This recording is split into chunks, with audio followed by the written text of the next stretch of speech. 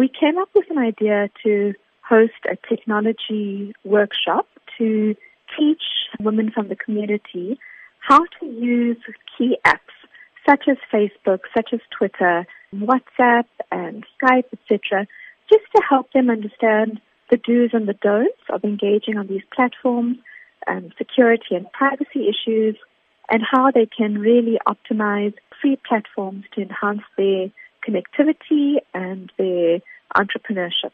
Do you believe that social media is a way of uniting women, helping them share ideas and grow not only themselves, but also even if they have home businesses? Absolutely. So what we see in East and West Africa particularly is that entrepreneurs are very, very effectively using mobile platforms to boost sales of their independent or group businesses, to connect to suppliers or connect to funders, and really to profile themselves in the market in a way that has even connected them to international platforms. Our work at the community level is not just to unlock these opportunities, but really to help people come out of isolation and connect to each other, connect to family who may live overseas, keep up to date with pictures of their grandchildren or their friends who are in other countries.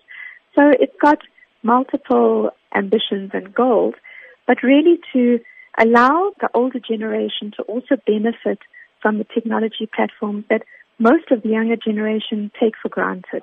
Tell us about the response that you've received to this workshop in terms of those who will be attending and their expectations. We've had a phenomenal response. In fact, I think we had to increase the size of the workshop 2 or 3 times. We didn't expect such a great response. But it's not about numbers for us. It's about the impact that we will have on the individuals attending.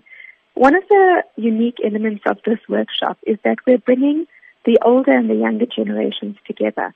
So we've got a group of young girls at school and at university who are going to dedicate their time to work with the older generation in the workshop and hopefully create an event that allows a whole lot of new connections to be made